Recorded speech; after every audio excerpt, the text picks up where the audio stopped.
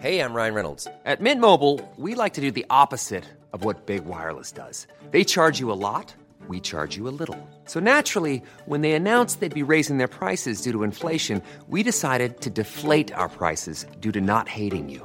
That's right. We're cutting the price of Mint Unlimited from $30 a month to just $15 a month. Give it a try at mintmobile.com/switch. $45 up front for 3 months plus taxes and fees. Promo rate for new customers for limited time. Unlimited more than 40 gigabytes per month. Slows full terms at mintmobile.com. Planning for your next trip? Elevate your travel style with Quince. Quince has all the jet-setting essentials you'll want for your next getaway, like European linen, premium luggage options, buttery soft Italian leather bags, and so much more. And it's all priced at 50 to 80% less than similar brands. Plus, Quince only works with factories that use safe and ethical manufacturing practices. Pack your bags with high-quality essentials you'll be wearing for vacations to come with Quince. Go to quince.com/trip for free shipping and 365-day returns.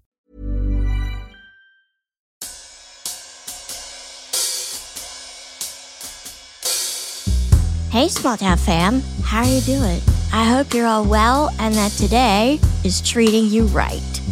As we prepare for the new season of Small Town Dicks, we thought we'd reach back into our Patreon archives and share a few episodes that most of our listeners haven't heard. Starting with this one from Detective Dawn, who gave us Firestarter in Season 7. This episode is the first of several gems we'll be releasing during this hiatus, so keep your ear to that podcast app.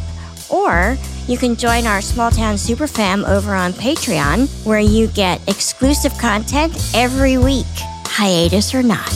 Either way, we love that you're here. Thank you so much for listening. Now settle in for No Sale, a cautionary tale about trusting your gut.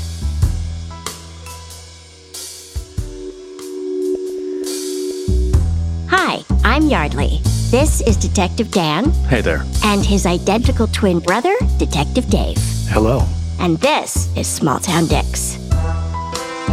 You'll hear detectives from small towns around the world discuss their most memorable cases. We cover the intimate details of what went wrong and what went right. As these dedicated men and women search for justice and crack the case. Names and certain details have been changed to protect the privacy of the victims and their families. So please join us in maintaining their anonymity out of respect for what they've been through. Thank you.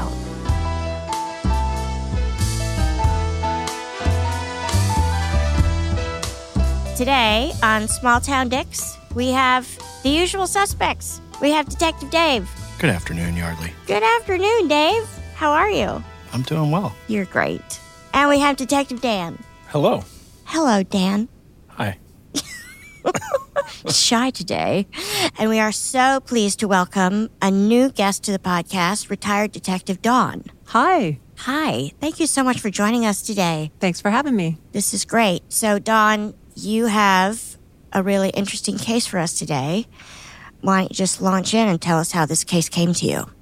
So this happened a few years ago, I think 2009, and I received a telephone call from a personal friend, and she was pretty upset when she called me, and she's like, I was in this aquarium store, fish store, and I think the guy touched me. And I was like, what? And she's like, I don't want to report this. I just want to talk to you about it.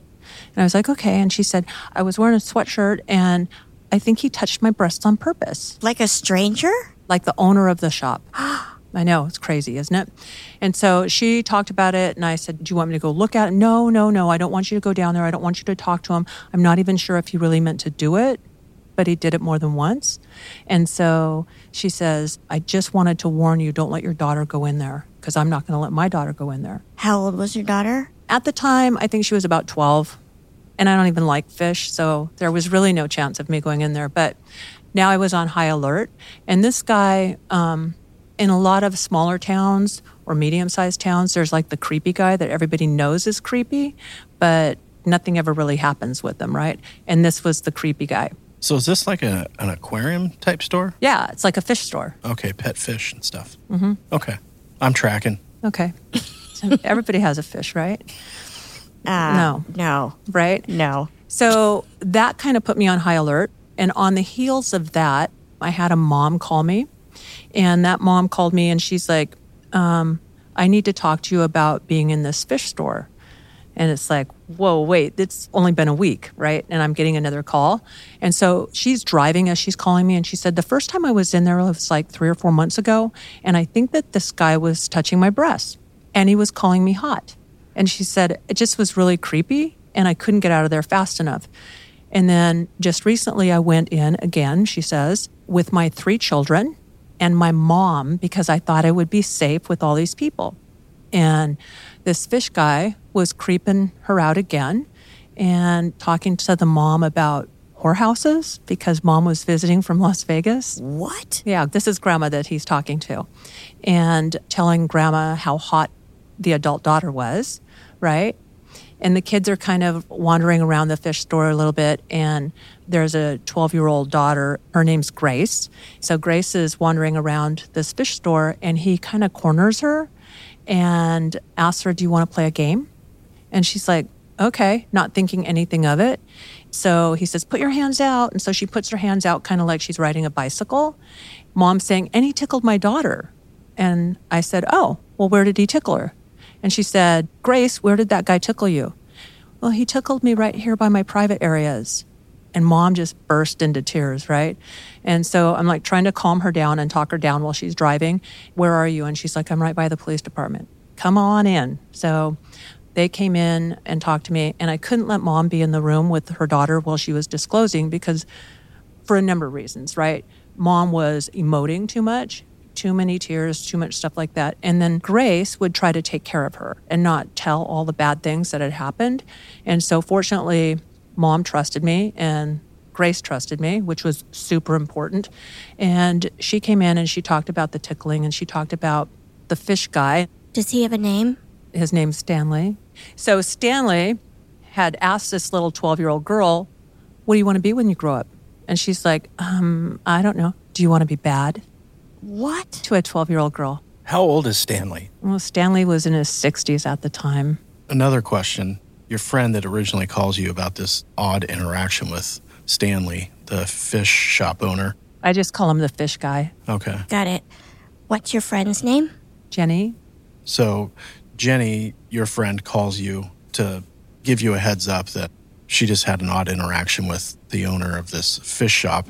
And then this other mother calls about the interaction she had at the fish shop. And then while this is happening, her daughter is also disclosing in the car. Does Jenny and Grace's mother know each other? Nope. Completely unrelated. Completely unrelated. And what I didn't know at the time is about 2 weeks previous, another mom and daughter had been in the store and he had brushed up against that mom and then talked about her 7-year-old daughter and how in a couple of years you're going to have a hard time keeping the boys off. Oh, my God. Right? Every female that went in that store had some sort of inappropriate interaction with this man. So Grace and her mother come into your office and you separate Grace from mom so we don't have contamination issues. Kids will adopt the posture that their parents have as horrible news is coming out. So if the parents are horrified and are having a breakdown, kids will shut down because they recognize what I'm saying is causing that in my parent. So they want to take care of that person and you won't get a clean, full disclosure. So to keep it clean, separate them, get the information from Grace. And what does Grace explain to you? Well, Grace explained exactly that, right? That the fish guy basically had her put her hands out, that she thought he was going to play a game, right? And that he reached out, but he reached out to her groin, to her pelvic area. And then she talks about his thumbs being at the crease of her thigh, right next to her vagina, and his hands actually wrapping around because she's a small girl, right? And touching her buttocks. And she said that she just ran and she ran into her grandma and just hugged her grandma, didn't want to look at this guy or talk about it, right? She was ashamed of being a victim, right? And it was very interesting in talking to her because she kept saying, I thought he was playing. You could see her processing, right? And then she said, he was pervy. So, of course, she's a 12-year-old, and I'm like, well, tell me what pervy means. Pervy means that he wants to take you someplace and rape you. And this is a 12-year-old saying that. So she's processing this and also processing shame of being a victim, right? And the only person in that room that needed to be ashamed was that man. Right. Was Stanley. Yeah, Stanley. So this is twice now you've heard Stanley as person of interest in odd, inappropriate interactions with females. One of them is a child. Correct. And I'm guessing you start pulling case numbers at that point. Yeah, I start looking at him, and the decision to send an undercover female into the fish shop occurs. And so that female was me. And I decided, okay, I'm going to send in the male undercover first. And so he's already in there. Why is that? I didn't know exactly what was going to happen. And if I was going to make an arrest immediately, I did want cover in there. Walking in together, I didn't think would be safe, right? Yeah. I get it. So if you walk in there with a male, Stanley might think twice about doing something awful to you. Yes? Yes. I just wanted to walk in alone as a lone female. And so when I walked in, I had my hair down in a braid along the side. My hair's pretty long, so it's pretty visible. So when I walked in, I encountered Stanley, and I told him that I wanted to buy a fish for my daughter for her birthday. And he's like, okay. And he starts talking to me. And we're having a conversation, and as he's talking to me, he starts walking away. A person's natural inclination then is to follow, right? So I follow him to this back portion of this fish shop, and there's these huge, vats of guppies, and they have these black hoses going into him, and he starts moving these hoses around. And as he's moving these hoses around, he takes one of the hoses, and he reaches elbow out, and he brushes right across my breasts. And I was like, dude, I think I just got touched. But truly it was, I think I just got touched, because he did it under the guise of actually moving hoses around. So there's this piece of me that's like, this doesn't seem like enough. This doesn't seem bad. And do you think that because you think, well, maybe I was standing too close and he wasn't actually looking me in the eye? Yeah, he wasn't looking me in the eye, you're right. It doesn't feel intentional. And it just signals how skilled and practiced these guys are with the grooming process, that we've got a detective who works child abuse and sex crimes, and she's even questioning, was that intentional? So again, it's on the grooming scale. It's unintentional or accidental, quote, touching, just to gauge the reaction, to see what the person does. To push the boundaries. Yeah, they push the boundaries. Let's see where she's going to finally say, don't do that. Keep your hands off me. Right. How far can I go? And here's the other thing. I think females are sometimes conditioned to allow people to touch them, right? Somebody opens the door for you, they put their hand on the small of your back, and you don't think anything of it. But really, don't touch me. Right. You don't have to touch the small of my back to open the door. I can walk through there on my own. Thank you. So he touched me, and I was like, I wonder if that's it. I wonder if he touched me. So I move into a different area, and I'm looking at these fish. And the aisle is about 4 feet wide, and the other undercover is at the end of the aisle. And I would say that that's 20 feet away.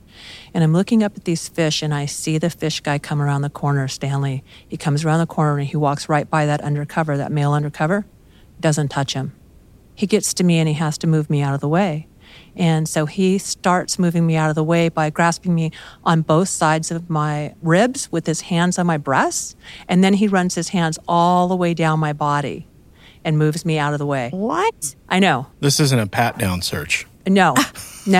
Instead of just, excuse me, I need to get by you. It's so bold. So bold. Grooming typically takes a long time. This guy kind of skips 3 or 4 rungs on the ladder. I mean, he goes way up the ladder on pushing boundaries. Mm-hmm.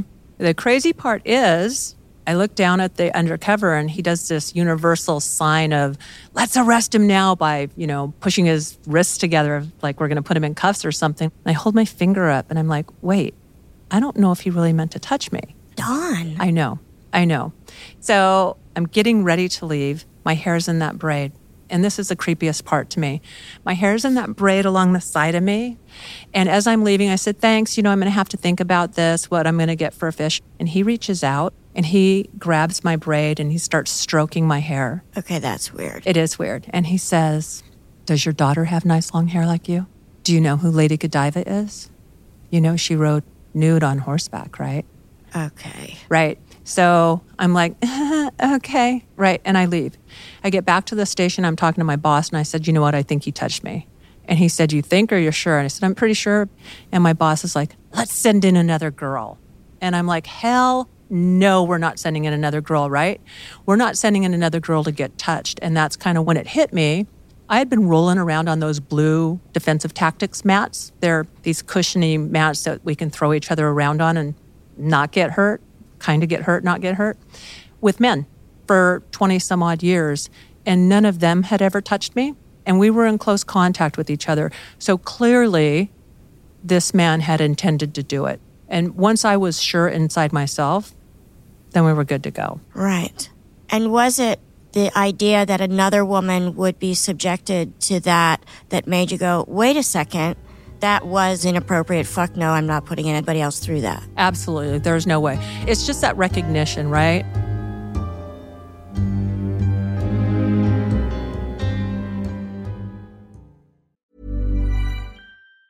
If you thought the only way to get a more defined jawline with natural-looking results was through surgery, think again. Juvederm Volux XC is a non-surgical injectable gel filler that improves moderate to severe loss of jawline definition and can help you achieve natural-looking results with little downtime. Even better, this improved definition lasts up to 1 year with optimal treatment. No maintenance required. Improve jawline definition for a smooth, sculpted look with Juvederm Volux XC. For important safety information and to find a licensed specialist, visit Juvederm.com. That's Juvederm.com. Not for people with severe allergic reactions, allergies to lidocaine, or the proteins used in Juvederm. Common side effects include injection site redness, swelling, pain, tenderness, firmness, lumps, bumps, bruising, discoloration, or itching. There's a risk of unintentional injection into a blood vessel, which can cause vision abnormalities, blindness, stroke, temporary scabs, or scarring. Talk to a licensed specialist to find out if it's right for you. Ryan Reynolds here from Mint Mobile. With the price of just about everything going up during inflation, we thought we'd bring our prices down. So to help us, we brought in a reverse auctioneer, which is apparently a thing. Mint Mobile Unlimited Premium Wireless. How to get 30, 30, bit to get 30, bit to get 20, 20, 20, bit to get 20, 20, bit to get 15, 15, 15, 15, just $15 a month? Sold! Give it a try at mintmobile.com/switch. $45 up front for 3 months plus taxes and fees. Promo rate for new customers for limited time. Unlimited more than 40 gigabytes per month. Slows full terms at mintmobile.com. Hey folks, Detective Dave here. Let me tell you about SimpliSafe, the home security system that I trust to keep my family safe. I depend on SimpliSafe to provide me and my loved ones with 360-degree coverage of my property and valuables. I love the variety of monitoring sensors available with SimpliSafe Home Security. You get a glass break sensor, which in my experience is one of the most effective tools of detecting a break-in. In addition, SimpliSafe offers motion sensors, entry sensors, sirens, and flood and fire detection. With SimpliSafe Home Security, I have the flexibility to use keypads at multiple entries at my house. This option is especially important to me and my family. I can provide access to people I trust and limit having multiple keys outside of my control, all at the push of a button via the SimpliSafe app. It comes with a variety of cameras for indoors and outdoors. And best of all, SimpliSafe is backed by 24/7 professional monitoring for less than $1 a day. It gives me peace of mind knowing I can leave the house, I can leave town, I can even leave the country, and I know my home is simply safe. The mobile app integration makes it so easy to make sure everything's in place in real time. I check it every day when I'm away from home. SimpliSafe is the best. U.S. News and World Report named SimpliSafe Best Home Security Systems 2024. And Newsweek ranked it Best Customer Service in Home Security. With SimpliSafe, there are no contracts. And if you're not happy with the service or the product, they have a 60-day money-back guarantee. SimpliSafe has given me and many of our listeners real peace of mind. We want you to have it too. Right now, get 20% off any new SimpliSafe system with Fast Protect monitoring at simplisafe.com/smalltown.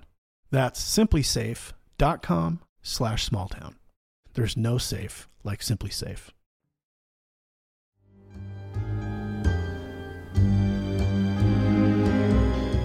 So I had a separate detective go in and ended up arresting him on one of the young children and started talking to Stanley about it. And Stanley's excuse for all this behavior, he's diabetic. What? Low blood sugar, apparently. Apparently diabetes makes you put your hands on women, but not men. I think that's also why it's important to send in a male UC undercover. You can kind of set a baseline. This is very specific behavior. He's ignoring the males and he's targeting females. That's a good point. What's interesting is the detective that we sent in to arrest him had been in there a couple years previous with his daughter. And the fish guy, Stanley, told this detective, your daughter's really sexy. You better watch out in the next couple of years. So, I mean, it didn't matter. It didn't matter what age the female was. It was just a female. He was just predatory no matter what. Absolutely. And sadly, you can't arrest somebody for inappropriate comments, I guess, right? No. First Amendment, freedom of speech. You can say creepy stuff all day long. Right. So these people's choice is just not shop there. And if they really love their fish, they didn't have a choice. They had to go in there. One woman who called in had been going there for 10 years, and she believed that she had gone in at least 20 to 50 times, and every single time she went in, he touched her. And she talks about the last time that she went in, she didn't want to. Her husband was going to go in and talk her into coming in. He touched her again. She was wearing a Betty Boop t-shirt, and he reached up and grasped both of her breasts under the guise of, oh, I really like your t-shirt. And she's like, I'm done. Just done. Yeah, here's the frustrating thing, though, is this contact with adults is a relatively minor charge in our state. It's you're subjecting someone to contact of a sexual or intimate body part, and it's without the victim's consent. That's a misdemeanor in our state. To get it to be a felony, we've got to get into age groups of the victims, if they're under a certain age, if it's by forcible compulsion, so you're forcing yourself on somebody. If you're the suspect and you find someone who's incapacitated, they're drunk, they're intoxicated to the point they can't care for themselves, that's another where this turns into a big-time felony, like going to prison, bye-bye felony. So in some of these cases, I mean, he's just going to get charged with a few misdemeanors. But then the stuff that really starts adding up for him is all the charges with the children. That's where he gets hammered. Right. That was our hook. Another detective goes in and arrests this guy. Mm-hmm. Stanley had made inappropriate comments to the detective's daughter in the past. Mm-hmm. You guys arrest Stanley. Is there a press release? There is. Once we finally had the arrest, right, and he's booked, we put his booking photo in the paper. And then women came out of the woodwork. Women came out of the woodwork from the 70s talking about Stanley. One woman said that she had been at his house babysitting with her friend. She was about 15 years old, but he never left. He stayed while they were babysitting. She had been wearing overalls with a halter top. Stanley put his hands inside the halter top and was touching her breasts. And when you ask her how long his hands were there, she estimates 15 minutes. So he wasn't like, excuse me.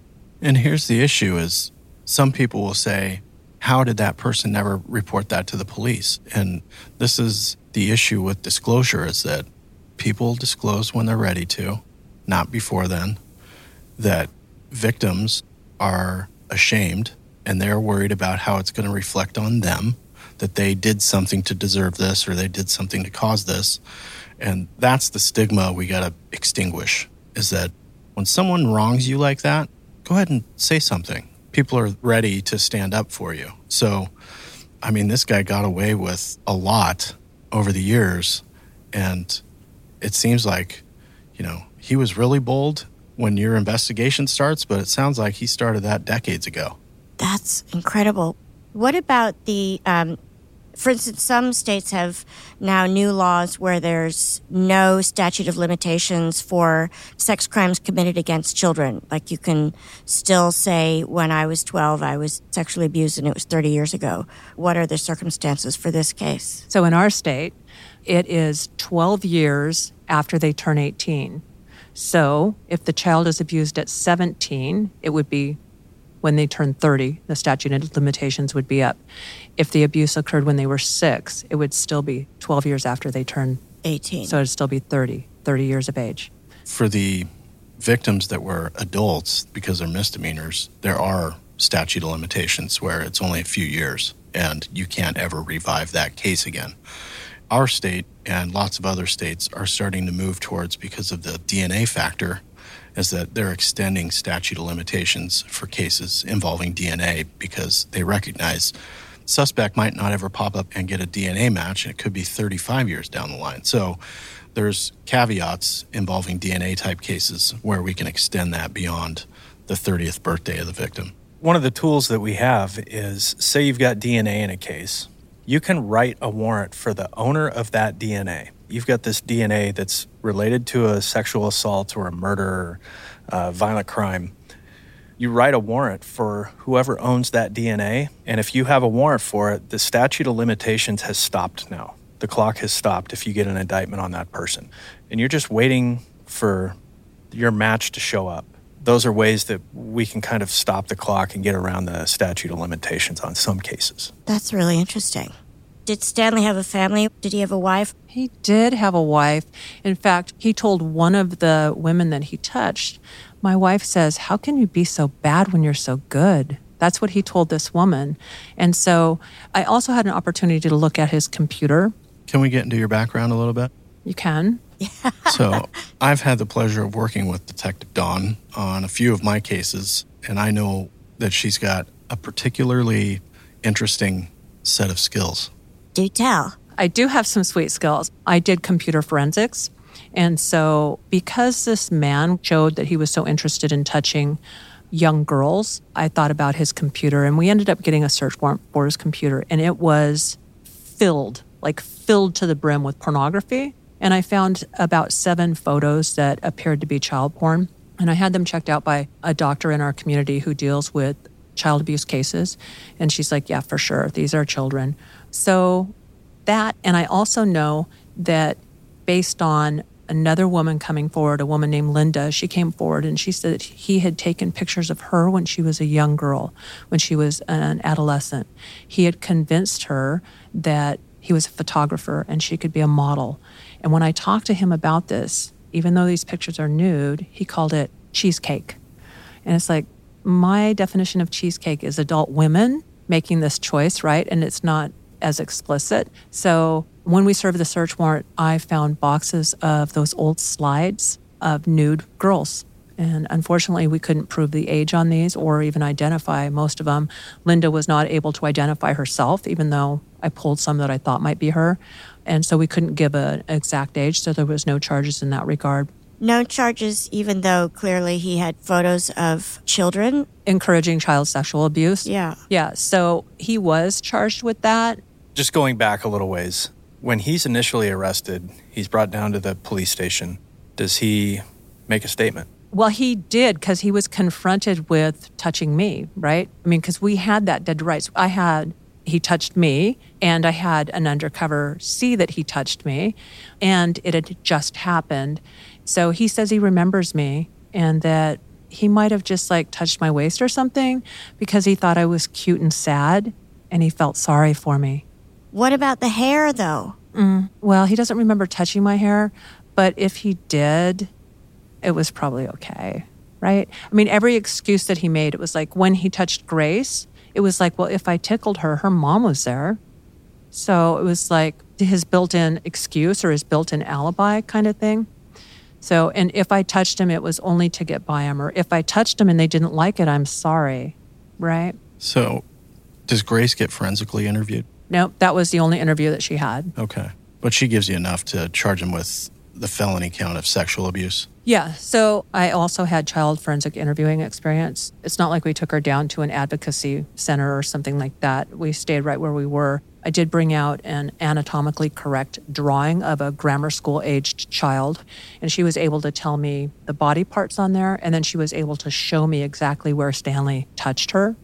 So it was pretty dead to rights. So he's lodged under a set of charges, including some big-time felonies that are mandatory minimum sentences. You serve every day of it. And then you've also got, I'm guessing much later on, you get into his computers, you find 7 files that are considered child pornography. If he took the pictures, those are mandatory minimum sentences, but you also have a range with child pornography photos in our state where the first few are only this amount of months, but then you get over a certain number, like you get 5 to 10. Now you've moved up a category and you've got a much larger sentence for each of those photos. So he's looking at a lot of prison time for somebody who's in his 60s. Right. How much time did he get? 15 months on a plea. What? I know, right? He was offered a plea and he refused to take it because he's going to court. However, when he went to court with his attorney and the halls were lined with women that he had touched, he made the choice to accept that plea, and our district attorney in our community accepted it. He ended up doing a no contest plea. What's that? So pretty much what no contest means is that you have enough evidence to convict me, but I'm not going to admit to my guilt. Therefore, you can't use a guilty plea against me in some sort of civil case. Isn't that like an Alford plea? I know you have enough to convict me, but I refuse to admit my guilt. Kind of, yeah. But on this end, that no contest plea saves him because he's got a business. So if there's a civil aspect to this and they sue him for all of his assets, they can say, look, this guy was convicted. And he's like, well, I didn't admit it. Oh. I never admitted this. Why did he get such a sweet deal? They believed that he was going to die in prison. And so they thought, okay, we don't have to fight this and it's easy. And we don't have to put a 12-year-old or a 7-year-old or all these women through it. It saves money for the county and we can bring another case in. I'm unhappy about this. Dawn, Yeah. what was your satisfaction level with how that plea deal was handled? Oh, it's frustrating when they don't get the consequences that they deserve, right? It's really frustrating. And it kind of feels like it dismisses the victimization of these women. But it can't change everything. My feeling is I go out there, do the best job I can, and I can't hold on to it all. I'd be crazy if I did. We always ask our detectives, where do you put it? Since you are one of those remarkable people who goes toward the things that most of us run from, and you did it day in and day out until you retired. You're married, yes? I am. And you have children. I have a daughter. So how do you balance seeing the worst of humanity every single day and then going home and be a mom and a wife and a civilian when you take off your uniform? Yeah, except for I don't think that you ever are a civilian. I don't think you ever are. And I don't know that police officers or detectives, especially who deal with this stuff, necessarily mentally and emotionally deal with it. I think they do until they start having intrusive imagery. I think they do until they see a parent and a child walking down the street and they're convinced in their own self that something bad is happening to that child. I think it's a constant struggle. And I've been retired now for 5 years, and I still catch myself being like on high alert, like compound trauma is what it is. Is that a technical term, compound trauma? It actually is, or maybe complex trauma is another way of calling it. And the best way I can define it is that people who have lived through and experienced trauma, and then they have another set of trauma on top of it, right? They're constantly living on high alert. If you think about victims of domestic violence, they don't get to relax out of that because they don't know when the next time is coming. So when you're talking about detectives who deal with extreme indifference to human life, and I think that it is extreme indifference to human life when we're talking about people who abuse children or even people who abuse other people, then they're always on high alert also. And I think that defines complex trauma. I just figured out what's wrong with me. Dave. Dave, there are a lot of things that are wrong with you. Sweet Dave. Love Dave. No, that's well said, though. It's, you have these constant new normals where your boundary keeps getting pushed to the right. Okay, I saw the worst. That's the worst case I'll ever have. Hang on, got another one coming in the pipeline for you. You have to deal with this now. And you're like, okay. And you just keep shifting and shifting and shifting. And then you're like, God, that first stuff, that wasn't that bad. And that is not normal. That is not normal. No. Right? Is your husband in law enforcement as well? Fortunately, I believe fortunately, because I think it's very hard for people who aren't in law enforcement to get it. And so there really has to be good, open lines of communication between that couple. And he has a really hard job, and I get that, he's not going to be home a lot, and he's going to have call-outs, and not a big deal. I know where he's at. I know what's happening. And so it's easy for me to understand. I think, too, one of the things we have talked about with some of our guests is because of the kind of work you do and the kinds of things that you see, it can't not change you. And so I'm always curious, sitting on this side of the table, when you're in a long-term relationship like that, how does it affect that relationship? Since you're both in law enforcement, Dad and Dave always say, no matter how much you try to explain to your friends or the people that you love, they'll never understand what you've seen. Your friends and your family who are not in law enforcement, when they hear things, it's a story. And it's actually, for those people in law enforcement, an experience. It's something that happened to them. You lived it. Right. And anything that I say about being married to a cop, it's a hard job to be married to a cop. And we can't dismiss those spouses that are out there taking care of our cops, right? They do a good job. Right. This particular undercover officer in the fish store, what's your relationship with him? I married him. So my question is, at the time, this is almost 10 years ago when this happened, correct? Mm-hmm. Were you guys an item then? No, after. You had a working relationship with this undercover cop, and any detective, doesn't have to be female, but your brothers and sisters out there who are working with you, you are ultra sensitive to what's happening to that other person. I can't imagine what that was like for your now husband to watch that happen and the visceral reaction that you would have watching that actually occur. Right. He wanted an immediate arrest, and I wasn't ready for that. You want to build your case. Right? I wanted to put it all together. I went into that place believing that he was going to touch me. So when he touched my butt and he touched my breasts, that wasn't shocking to me. When he stroked my hair and he talked about my daughter, that's what creeps me out. That was the worst part for me.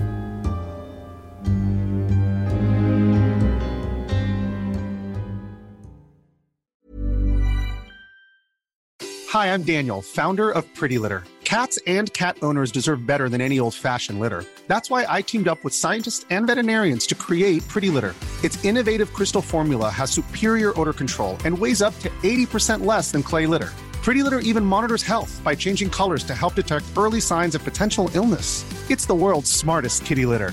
Go to prettylitter.com and use code ACAST for 20% off your first order and a free cat toy. Terms and conditions apply. See site for details.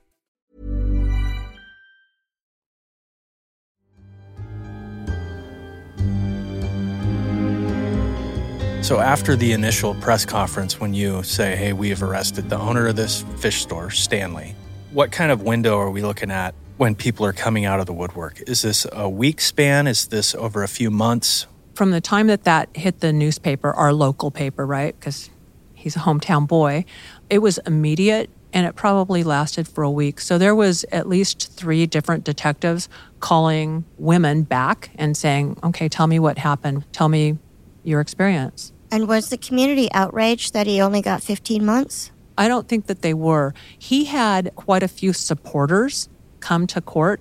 And so, it's really difficult. I remember that the judge was like, you may have some supporters, but you're not a good guy, right? But it's really difficult for these women, these victims, to then walk up and think about Grace at 12 years old, walk up, go sit in this little tiny booth on the stand and be the total focus of attention. And here's all these faces looking at you like, why are you doing this to this old man that looks like Santa Claus in a Hawaiian shirt, And he did. He looked like Santa Claus.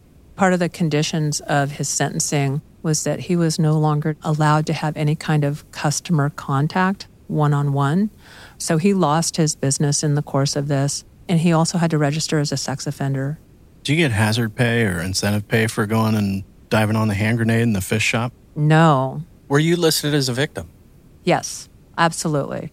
Yes, because I wanted to be able to get on the stand and talk about what actually happened to me. That's so interesting. Mm-hmm. So he's out? No, he's dead. Oh, he's dead. Oh, he did die. He did eventually die. Oh. Natural causes. But he got out of prison before he died. He did get out of prison, yeah. So he was sentenced in 2010 to 15 months, and he died in 2017. How long was that fish store open? Oh, years. He started his fish store when he was 16 years old. And so it moved in different spots in our community and ended up kind of centrally located. And that's the one thing about a small town is he's the only show in town when it comes to fish. Absolutely. If you're in a big city, there are lots of different places you can go. But if you're into fish and you live in that town, he's got a monopoly on it. Right. And saltwater fish especially, right? Because not every place has that. So he's got decades of practice on how to get away with it. Mm-hmm. What was his affect in court? Was he stoic? Was he smirking? No, he was the disabled little old man, like feel sorry for me kind of guy, right? Like, oh, I don't know what happened. He knew exactly what happened. When confronted, he'd be like, well, gosh, if I did that, of course I'm remorseful. I'm going to try harder not to do that. And it's like, just don't do it. Do you have to really try hard not to touch people? Yeah, it's interesting, though. When I used to get a new case and say the child is between 5 and 12 years old, and they start to describe this, quote, accidental touching, the testing the waters type stuff, then you get to talk to the suspect about what was just disclosed to you, and you talk to the suspect, and sometimes they do this. Well, yeah, I mean, I might have accidentally brushed against her breast with my elbow. I might have accidentally put my hand in her crotch. And detectives will say things like, hey, man, I've got nieces. I've got a daughter. You know how many times I've been accused of putting my hand in their crotch accidentally? And they look at you like, oh, you too? And you're like, 0. Yeah, 0. It doesn't happen. It's amazing. Everyone's like me. You probably touch kids too, right? You just haven't been caught. It's unbelievable how many times these guys have accidentally touched someone's breasts that they're brand new, just met them today.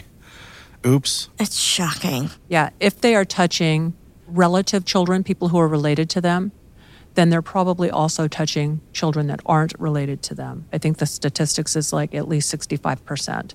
So if I'm a bad guy touching my niece, there's a 65% chance that I'm also touching my neighbor's niece. Right.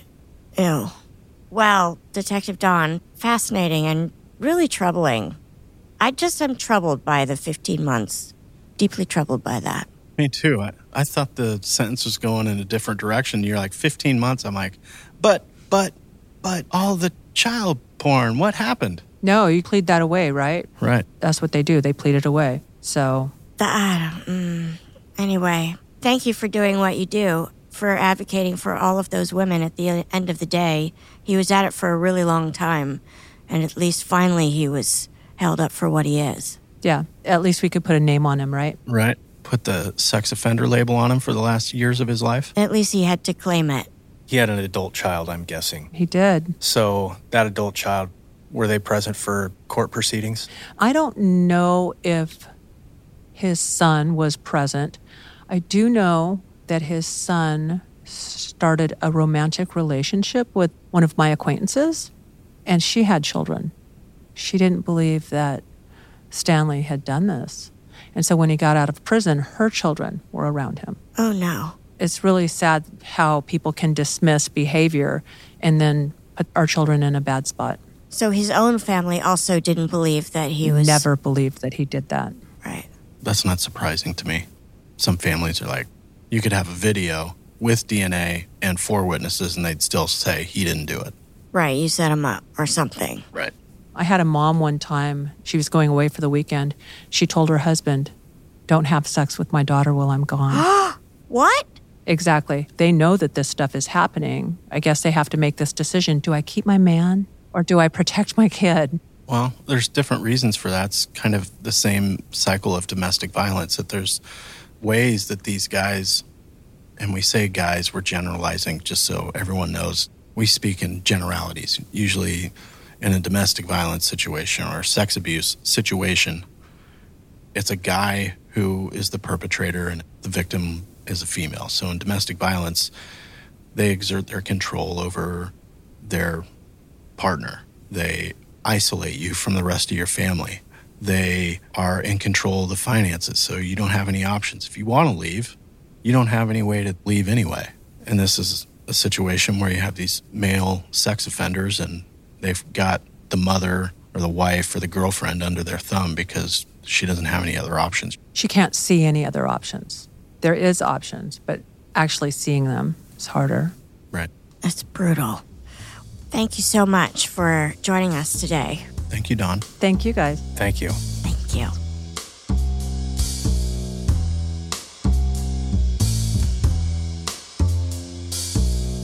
Small Town Dicks is produced by Gary Scott and Yardley Smith and co-produced by Detectives Dan and Dave. This episode was edited by Soren Bajan, Gary Scott, and me, Yardley Smith. Our associate producers are Aaron Gaynor, The Real Nick Smitty, and Alec Cowan. Our music is composed by John Forrest. Our editors extraordinaire are Logan Heftel and Soren Bajan, And our books are cooked and cats wrangled by Ben Cornwell. If you like what you hear and want to stay up to date with the show, visit us on our website at smalltowndicks.com. Smalltown Dicks would like to thank SpeechDocs for providing transcripts of this podcast. You can find these transcripts on our episode page at smalltowndicks.com. And for more information about SpeechDocs and their service, please go to speechdocs.com. And join the Small Town fam by following us on Facebook, Instagram, and Twitter at SmallTownDicks. We love hearing from you. And if you support us on Patreon, your subscription will give you access to exclusive content and merchandise that isn't available anywhere else. Go to patreon.com/smalltowndickspodcast. That's right. Your subscription also makes it possible for us to keep going to small towns across the country in search of the finest, rare, true crime cases told, as always, by the detectives who investigated them. So thanks for listening, Small Town fam. Nobody's better than you.